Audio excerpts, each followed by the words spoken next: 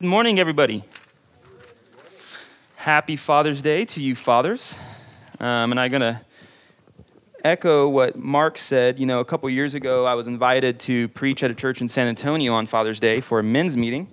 And I said, oh, well, this will be easy. I'll just look in the Bible. I'll find some really good fathers. I'll bring out a little character study. It'll be good.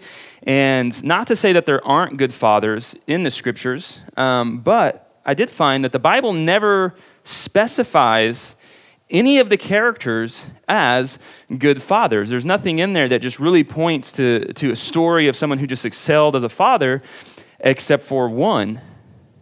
In the Old Testament, he was called Yahweh. And he is the only good and perfect father that our scriptures give us an example of. And so I'm thankful that we do have a good father in heaven, even if we did not experience good fatherhood from our earthly fathers. And so we are thankful for you fathers who are seeking the Lord and trying to do as he's called you to do for your children. So today we're going to be in Revelation chapter 3, and we're going to be continuing our series on Jesus' letters to the churches by reading about the church in Sardis. And so before we read this, I want to just pray for us real briefly one more time. Father God, I thank you so much for this morning, Lord. I thank you for this church. I thank you for my brothers and sisters here, Lord God, and I ask that you would have your way, Father, that you would just humble us, Father, that the flesh would fade away and you would fill us with your spirit, that we would walk in step with you, we would speak your words. And Jesus, you are the pastor of this church, you are the king of your kingdom, and we submit ourselves to you this morning. So, Father, whatever you want to say, I pray that it would be spoken in this place. In Jesus' mighty name, amen. Revelation chapter 3, starting in verse 1. And to the angel of the church in Sardis write, these things says he who has the 7 spirits of God and the 7 stars.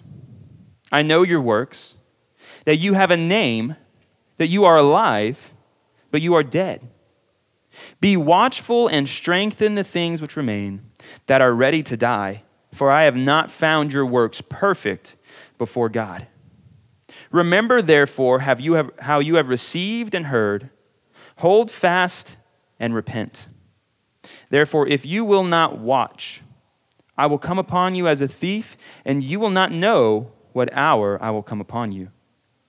You have a few names, even in Sardis, who have not defiled their garments, and they shall walk with me in white, for they are worthy. He who overcomes shall be clothed in white garments, and I will not blot out his name from the book of life. But I will confess his name before my Father and before his angels. He who has an ear, let him hear what the Spirit says to the churches. So let me ask you a question this morning. Has anybody ever heard somebody refer to a church as dead? Like, oh, I went to that church, but it was a dead church. Or I left this church because it was a dead church. You know, it's really interesting language, right? Like, what do you walk in and there's just caskets laying around? No. It's kind of a strange thing to say. And of course, the heading here in the New King James Bible, at least, it calls this church the dead church. And so one of the things that I would consider as we read this is, what constitutes being a dead church? What does that mean? And if a church can be dead, well, what are the things that make it alive, right? Because it's no good to say, oh, well, you're a dead church. Okay, well, if I want to be a live church, what do I do? Right? So what constitutes a dead church, and what does it look like to be alive? Again, starting in verse 1, I know your works, that you have a name and that you are alive. But Jesus is telling this church, but you are dead. You are dead. And it's very interesting. Before we could even talk about this, we need to remind ourselves of who the church is, right? The church is not this building or any building. The church is not a 501c3 organization. The church is a group of people who have been called out together and who name the name of Jesus Christ. It is an assembly, a gathering of God's people. And that collection of people, that body of people, is the church. And so there is a church, the church, that extends to every believer worldwide, and we are part of the same church. We're part of the same body. There is no separation. You are still brothers with any born-again Catholic, with any born-again Lutheran, with any born-again Baptist, with any born-again Pentecostal, rather you agree with them or not, you are still brothers. They are still part of the one church, and so are you. However, for the sake of being able to manage and comprehend those things, we have local gatherings. And so this is Friendship Bible Church. And all that means is that we are a group of people inside of Jesus' church, and that we gather together and we worship and do life together. So we're a local congregation, but we are not separated from that one true church. Therefore, if a church is really defined by its people, and if a church is dead, where is the issue? Everybody do this. Okay. This is where the issue is, because we are the church. And so, I remind us of this often, but there's this attitude we can have that everything we read in the Bible is always about somebody else and some other church and some other pastor and never about us, right? And that's not a good way to read the scriptures. That does not show integrity in our walk with Jesus. We should always consider this for ourselves first and then for others. If it gives you eyes to see what's going on around you, that's great. It should. You should be aware of how people are teaching, how people are preaching, how people are practicing, whether it's wicked or righteous. You should be aware of those things, but it does no good if you're not aware first of. Amen? All right. So he says, hey, I see that you are alive, that you have a name, but you are dead. Be watchful and strengthen the things which remain that are ready to die, for I have not found works perfect before God. So, it's very interesting. What is Jesus exactly saying? He said, okay, I see that you're there. I see there's a group here. Y'all gather, you worship, you eat, you're doing whatever you're doing. You're coming together. Yes, the church of Sardis. You do exist, but you're dead. There's no life in you. And as we've talked about in the weeks past, typically in these letters to the churches, primarily what Jesus is doing is he's coming and he's standing before this church, and he's rebuking them, and he's telling them to get their things in order. Because even though they have works, even though they have things that he approves of, there are things that are not honoring to him. There are things that are not honoring to him, and the Lord wants us to be good examples of who he is, of who his character is. And so I did something just for fun, and it actually took me a second because it, of course, what came up at first was not very helpful, but I Googled the word dead. Okay, and y'all might think that's silly because we all know what the word dead means. But, I like to Google words, the definitions of words, even words I know, because sometimes it brings insight into what you think you understand. And what was really good about this Google search is looking at how are the different ways that we use the word dead, right? And so obviously the word dead can mean no longer alive. That's the first thing that comes up. Okay, well, but how, right? And so there are some other implications and context of how we can use this word. Having lost sensation, they're numb. They're numb. And in fact, one of the scriptures talks about people who, being past feelings, do these things. Very interesting. It can mean to be numb. Being dead can have displaying no emotion, sympathy, or sensitivity, which we might say having no sensitivity to the Holy Spirit, to God's ways. We no longer are relevant. We're not important. We're not helping the world in any way. Jesus says we're supposed to be the light of the world and the salt to the earth. It can mean characterized by a lack of activity or excitement. Not productive. What does Jesus say about the branches that don't bear fruit? Not productive. Not having any shine or brilliance. Something that is dull. No longer functioning, especially because of a fault, and empty or no longer being used. So I'm just going to stop there. But it's interesting just going through that list and kind of meditating on some of those things. Having no brilliance, having no passion, not being fruitful, not being relevant to the world.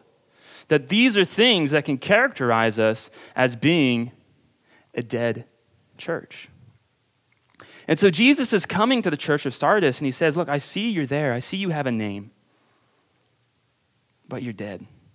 There's no life in you. There's no zeal in you. There's no fruitfulness in you. I mean, we don't know exactly, specifically what he's talking about. The scriptures don't give us that, but we can consider probably what are the things that he's pointing out in this church. I know your works, that you have a name and you are alive, but you are dead. Be watchful and strengthen the things which remain that are ready to die, for I have not found your works perfect before God. And so there's a key word in here, or key phrase, and it's be watchful. So everybody repeat with me, be watchful. Wow, that was a little bit of a lag there, but y'all did it. I'm proud of you. And so there is this command in the scripture quite often to be watchful, to be sober, to be alert, okay? And for many different reasons, the Bible says that we need to be sober and alert because we have a very real enemy, the devil, who comes around like a roaring lion seeking who he can devour. So we need to be awake. And we need to have eyes to see these temptations and these struggles and these ways that he's trying to come against us. Paul says, hey, we are not unaware of the schemes of the devil. We know how he works. And so he's telling us to keep our eyes open and to look for these things, right? Jesus tells us to be awake and to be watchful. Why? Because we do not know the day he is coming. And so there's a command that at all times we need to be hoping and waiting for Jesus' return. And if that is truly our hope, if we are truly waiting, there's an expectation of what our life should look like because of that. And it's not a life of idleness. It's a life of love. It's a life of surrender. It's a life of works. It's a life of diligence. It's a life of pursuing the living God because everything on this earth is temporary and is going to fade away. But he says, when you enter my kingdom, I'm going to test your works by fire, and anything you did, even if it was in my name, but it was really for yourself, is going to be burned away. But only those things that were done in my name for my kingdom will remain, and you will have an everlasting inheritance that will not fade, where thieves cannot come in and steal, and when the moth will not destroy. And Jesus says to those who have been faithful in just a little bit, I'm going to make them rulers over many cities. But to the disobedient, to the ungodly, to the cowardly, to those who begin to drink and beat their servants because, my master isn't coming for a long time. He says they will be cast out into utter darkness and cut in pieces. Those are Jesus' own words. If you don't believe me, Google it. Okay? And so he's telling us, what is the answer to being dead? Well, first of all, it's being watchful. It's being awake. It's being alert. And it's funny because how did this church of Sardis get into this position of Jesus saying, man, you're dead. I don't even know why you're coming together. You're dead. How did they get in that position in the first place? It was probably by not doing this. By not being watchful in the first place. By not being concerned with how are we as a body living for Jesus. Julie coming and presenting us an opportunity to simply serve our community, to serve the police, to show them love. How are we being relevant and fruitful in our community? The scriptures tell us that we're all part of the same body and that every joint and ligament, being us, is supposed to supply power to one another so that the body edifies itself. Edifies itself. That's what we're supposed to be doing. Are we doing that? Are we being watchful for these things? Are we aware of when we begin to slip into idleness? Are we aware when we or our brothers and sisters begin to fall into depression? Has anybody ever read The Fruits of the Spirit? Raise your hand. Anybody ever read The Fruits of the Spirit? Is depression in there? Didn't think so. What about anger? What about malice? What about slander? What about bitterness? What about accusations? Are those in the fruits of the Spirit? No. Well, there's only one other option. It's the work of the flesh, right? Are we being watchful and aware of these things to pull out destructive, godless things from our own hearts and to help our brothers do the same so that we can be a pure body with no leaven, as Paul says in 1 Corinthians, right? A whole lump with no leaven at all, since we truly are the unleavened body of Christ. Are we being watchful for these things? I've said this, I don't even know how many times, I don't know to who or where, but I'm going to say it again. The one thing the Lord has put on my heart for the last month and a half, Philippians 2:21, for all people are concerned with their own interests and not the interests of Christ. When we read that, and then we read scriptures that talk about faithfulness and fruitfulness and service, which one describes us better? Are we alive to God? Are we alive to his desires? Or are we here, gathered, we have a name, and dead? Because that's what Jesus is telling this church. And it's interesting. You know what I think about? If we think about, okay, here's a body. The body's there. It's got a name, right? It's not just non-existent. You know what? It gets fed every week. Right? It moves around a little bit. It gets some circulation. Some people come and visit every now and then, but there's no activity, there's no passion, there's no work, there's no love, there's no fruitfulness. You know where we see that in the world? ICU, comas.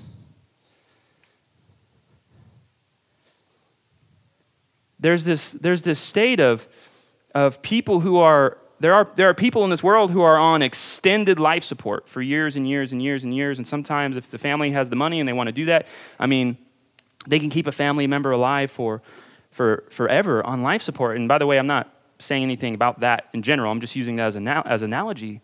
If that is what we would compare ourselves or our church to, and I'm not saying we are, but if that was the case,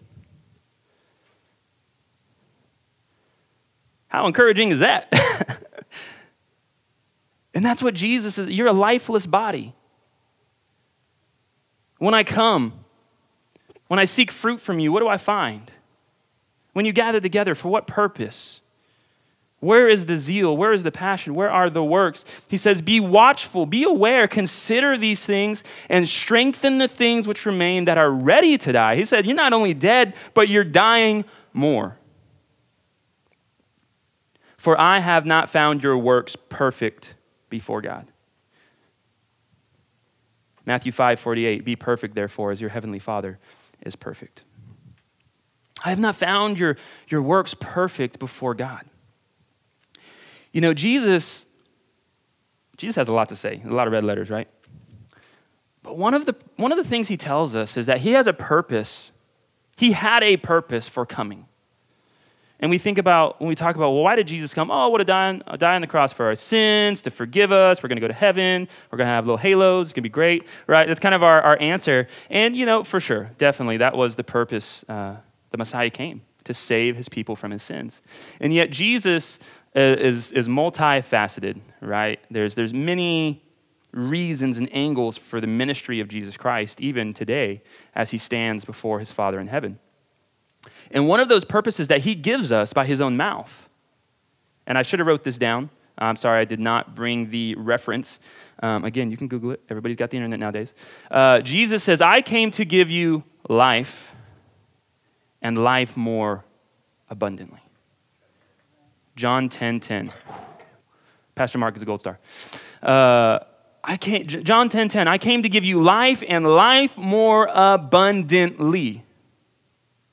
And I wonder if we were to read that verse and we were to suddenly begin to experience the Lord and 6 months, a year, 2 years go by and we're growing, we've experienced this abundance, we've experienced fruit, we've experienced the Spirit, and then we read in 2 years John 10:10 again, I've come to give you life and life more abundantly. Is that more abundantly still true?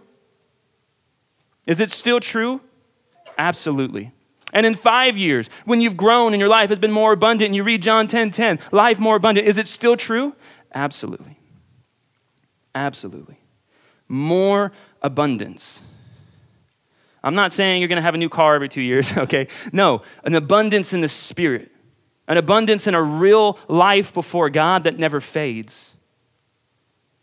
That has eternal value.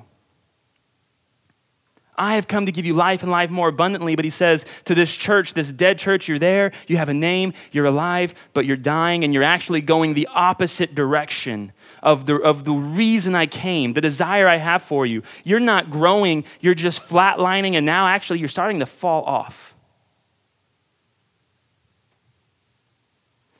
And the Lord does not want you going backwards. You know what the Bible calls that? Backsliding. In Hosea 14, the Bible says that backsliding is something God has to heal for us. I want everybody to read that if they get the chance this week. Hosea 14, just read the whole chapter. It's very short. He says, come to the Lord, take words with you. We will no longer trust in our chariots. We will no longer call on Egypt to protect us, because they should have been calling on the Lord. Take words with you. Forgive us of our sins. And the Lord says, I will come and I will heal their backsliding. That is not the desire of the Lord. But even beyond that, there's this idea sometimes that, well, I'm not in the bars, right? I'm doing all right. I'm not doing cocaine. I'm just doing a little of this, but I'm all right. I'm not chasing after women. I'm doing all right. And there's a quote anybody who's ever been in the gym in the last 10 years may have seen. It's very prevalent. And it says, you're either getting better or you're getting worse. No one stays the same. You're either getting better or you're getting worse. And if we think about someone in a coma on life support, they're there, they have a name, they're alive, and you know what? The nurses and the family, you're happy as long as whatever health this person has is maintained. And if there's not a drastic drop in their health in a day, we're doing good. The Lord does not want us to be a dead congregation. He doesn't want you to have dead faith. Let's make that a little bit more personal. Before we can talk about the church, we have to talk about our hearts, our faith, our obedience, our love. The Bible says in the end times, the love of many will grow cold. And let me bring to light a lie of Satan. Doing this flatline thing, I didn't get better, I didn't get worse, it's very easy to be comfortable with, but it's not the will of the Lord. It is not God's will. The scriptures say to abound in good works, to only speak what edifies, to have life more abundant, to love diligently and faithfully. And so there's this concept of being renewed every day, right? There's this concept of every day, the Spirit of God who lives in us has given us resource. You are not lacking anything to experience God more today than you did yesterday and last week, to be more useful this week than you were last week, to grow in understanding of who God is this week more than you did last week. In fact, one of the answers of God to his rebellious people in the Old Testament over and over, and I just read this, and I believe it was Hosea 6, 7. I think I mentioned it last week as well. When he's just gone through and judged his people, and then there's this answer on what repentance looks like, and it says, let us return to the Lord and let us seek the knowledge of God. That is an answer to our fallen state, is seeking the knowledge of God and growing in him. But where do we even begin? Be watchful and strengthen the things which remain. Well, here's the thing. There's, everybody's ever read the Bible, there's a lot of things it says to do, and not a whole lot of time to do it, okay? And the Lord deals with us graciously, mercifully, and I'm so thankful for that because I'm not perfect, right? Anybody who knows me knows that. I don't got to say it. But, I do the best I can. And the Lord brings us along, and he deals with one issue of our heart at a time. And it does no good to look at this giant wall full of commands and say, well, I'm just missing it, and let's make it perfect tomorrow. No, but where are those things that God is addressing in your heart today? What are those things that God has addressed in your heart this week? What are those things that as I'm talking and the Holy Spirit's stirring in your spirit that he's bringing to light? Those things that you're aware of, that you're struggling on. He just says, man, those things, those issues, those one things that are there, maybe you pray, you have a prayer life, but you wouldn't call it an exciting one. You wouldn't call it a consistent one. Go home and bring that bad boy to life. Throw some fire on it. Get in a room, close the door, put on some music, cry, wrench your stomach, fall over on your face. I don't care. Stand up, raise your hands. Seek the Lord while he may be found. For I have not found your works perfect before God.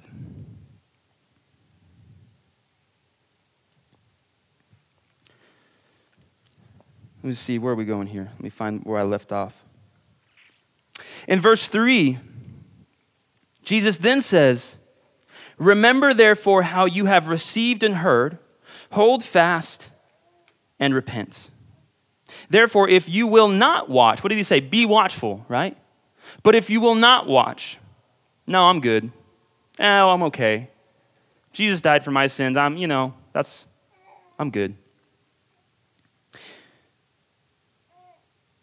Therefore, if you will not watch, I will come upon you as a thief, and you will not know what hour I will come upon you. You have a few names in Sardis who have not defiled their garments, who have not walked in this way, who have been faithful to me. And they shall walk with me in white, for they are worthy. So Jesus first tells us, hey, there's this issue, and how do we address it? First of all, it's to be watchful, to be sober-minded, to be alert about the reality of your life, the reality of your faith, the reality of your body, and what are those things that are lacking? And how can we begin to just seek the Lord and strengthen those now? But there's something else that he says afterwards that makes walking with Jesus a lot easier. And I'm gonna speak because I spend a lot of time with a lot of you, not all of you. And I know that this one thing, not only what I'm about to say next, not only is it missing for us as a church, it's actually rejected a lot in pride. And I'm just being honest, okay? I'm not trying to beat you up. And if you get mad when I say it, well, you'll know I'm talking about you. And if you don't get mad when I say it, well, then I guess I'm not. You know what I mean? But that's our job, is to encourage each other with truth, right? The light is truth. In Hebrews 13:7, it says, remember those who rule over you, who have spoken the word of God to you. Listen to this. Whose faith follow, considering the outcome of their conduct. If you see someone who is being used by God, who is fruitful, faithful, full of wisdom and knowledge, and you don't think that their spiritual disciplines and the wisdom that they're speaking is how they got to that, there's a pretty big disconnect in what you're seeing there, okay? And Paul was not shy to say, hey, imitate me as I imitate Jesus. Paul wasn't saying, I am Jesus, I'm the perfect example of the Christian life, but he says, no, when you see those things in me that look like Jesus, when you see those things in me that are fruitful, that are faithful, that bring about a good outcome, copy those.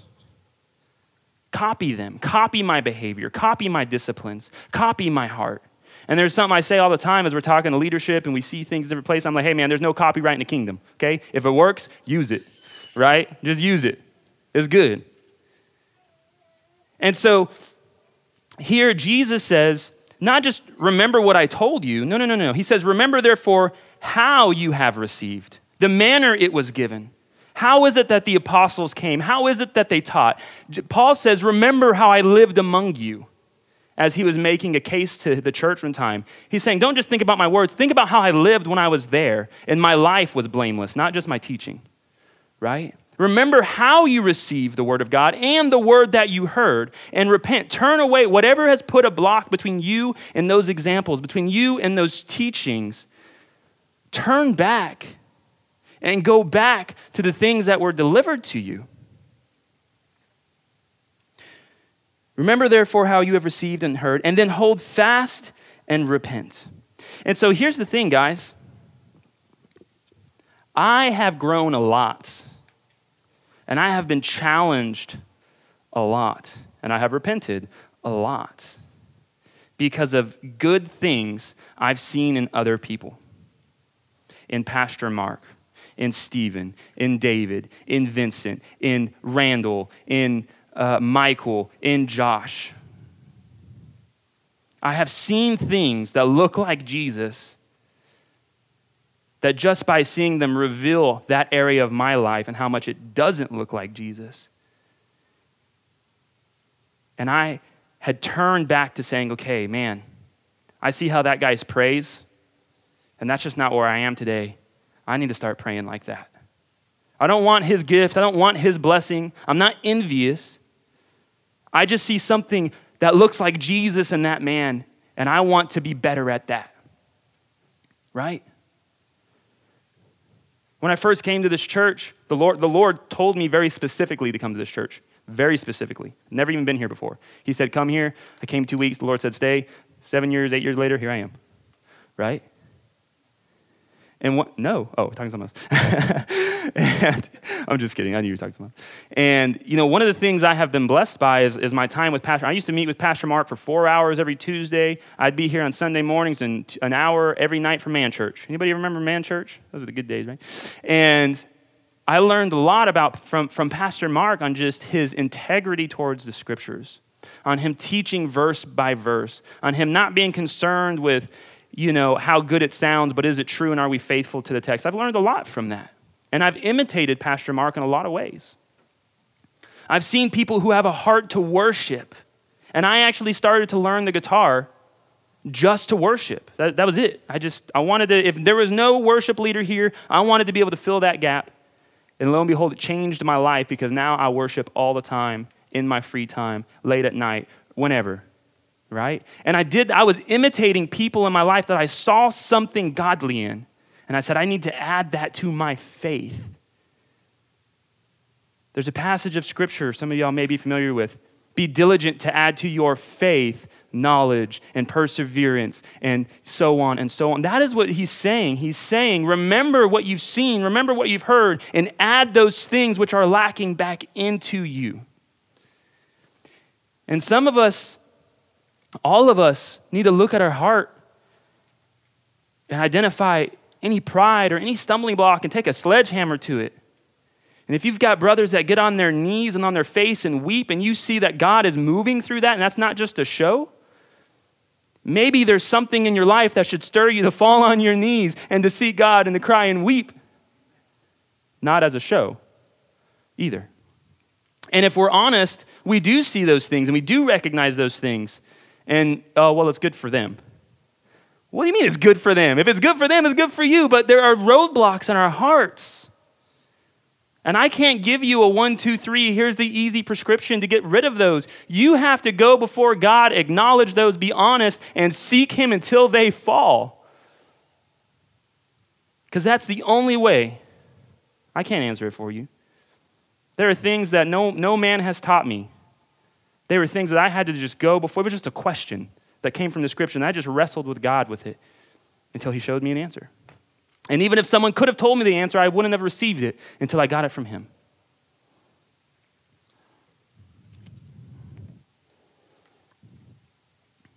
Amen? You have a few names, even in Sardis, who have not defiled their garments, and they shall walk with me in white, for they are worthy. And so in every one of these letters, or most of the letters, I don't know if everyone, maybe I shouldn't say that, but all throughout the scriptures, God is always making a distinction between those people who are called by his name and those who are actually his. And he says, even if I come against this church, those ones who have been faithful, I'm going to save. Their names will remain in my book of life, and they will be with me because I've chosen them. And for the rest of the people in this crowd, some of you need to identify which one of those you are. either through repentance because you truly have a heart towards God, or in hardness because you don't. That's why Jesus, at the end of every one of these letters, and we've been touching on this attribute of what he's saying, those who have ears, let him hear, right? For they are worthy. He who overcomes shall be clothed in white garments, and I will not blot out his name from the book of life, but I will confess his name before my Father and before his angels. He who has an ear, let him hear what the Spirit says to those churches. Remember those, Hebrews 13:7, one more time. Remember those who rule over you, who have spoken the word of God to you, whose faith follow, considering the outcome of their faith. I'm not even going to ask if we are or are not a dead church, or if you do or do not have dead faith. I'm going to ask, are you okay with being a dead church? Do you want to have dead faith? Or is there something deep inside you that truly wants to serve the Lord, that truly wants to stand before him and say, and hear, well done, good and faithful servant? Because that doesn't just happen just because it happens. It happens when we surrender more each day and give our hearts and our hands to Jesus. So one passage we're going to close with this, and we're just going to read through it. And I want you to have open ears. If you've got an ear, open it up right now. And I want you to identify the things in this list that your life is missing. I want you to write this verse down, save it on your phone, whatever you have to do. And I want you to go back into it this week, and I want you to live in it. And I want you to pray and ask God, what do you need to do for your life to look like this? Because we just saw Jesus coming to a dead church. Now I want you to see what the Bible talks about as a life-filled church. This is Acts 2, verses 41 through 47.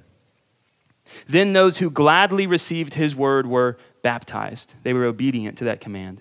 And that day about 3,000 souls were added to them.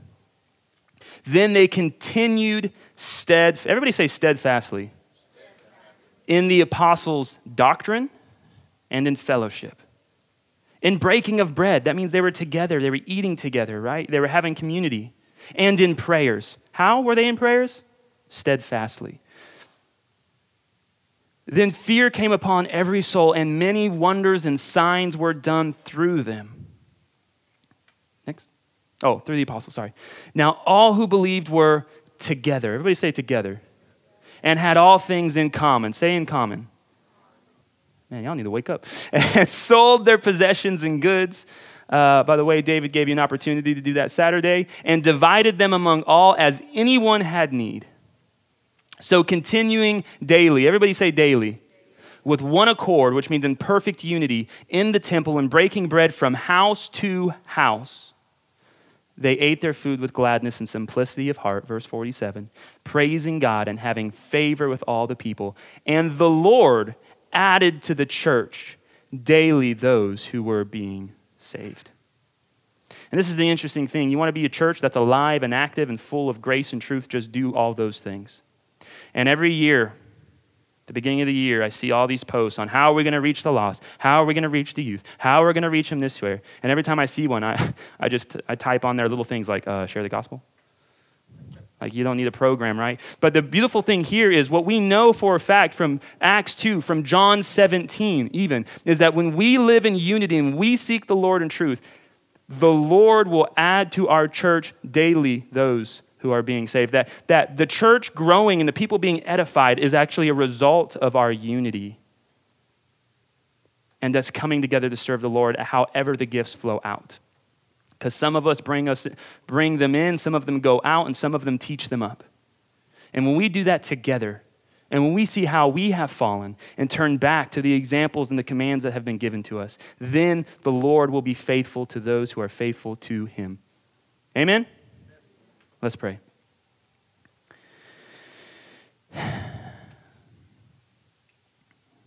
Father God, I thank you so much for this morning, Lord. I thank you for your word, Lord God, that your word is an encouragement, Father, that it's the life to our bones, Father. It's the lamp before our feet, that if we would truly just surrender ourselves, if we would obey the word of God, if we would move out anything that hinders, Lord, you would come to us. more and more, Father. We would experience you more and more, and we would see the glory of God if we would simply believe. So Jesus, help us to use this word as a source of encouragement, of empowerment. I pray that we would be people who do not hear this and go home, but we would be the ones who hear the word and do it, Lord, that we might not deceive ourselves. Lord, let your will be done and bring life to our bodies, to our souls, our spirits, and to this church. In Jesus' mighty name, amen.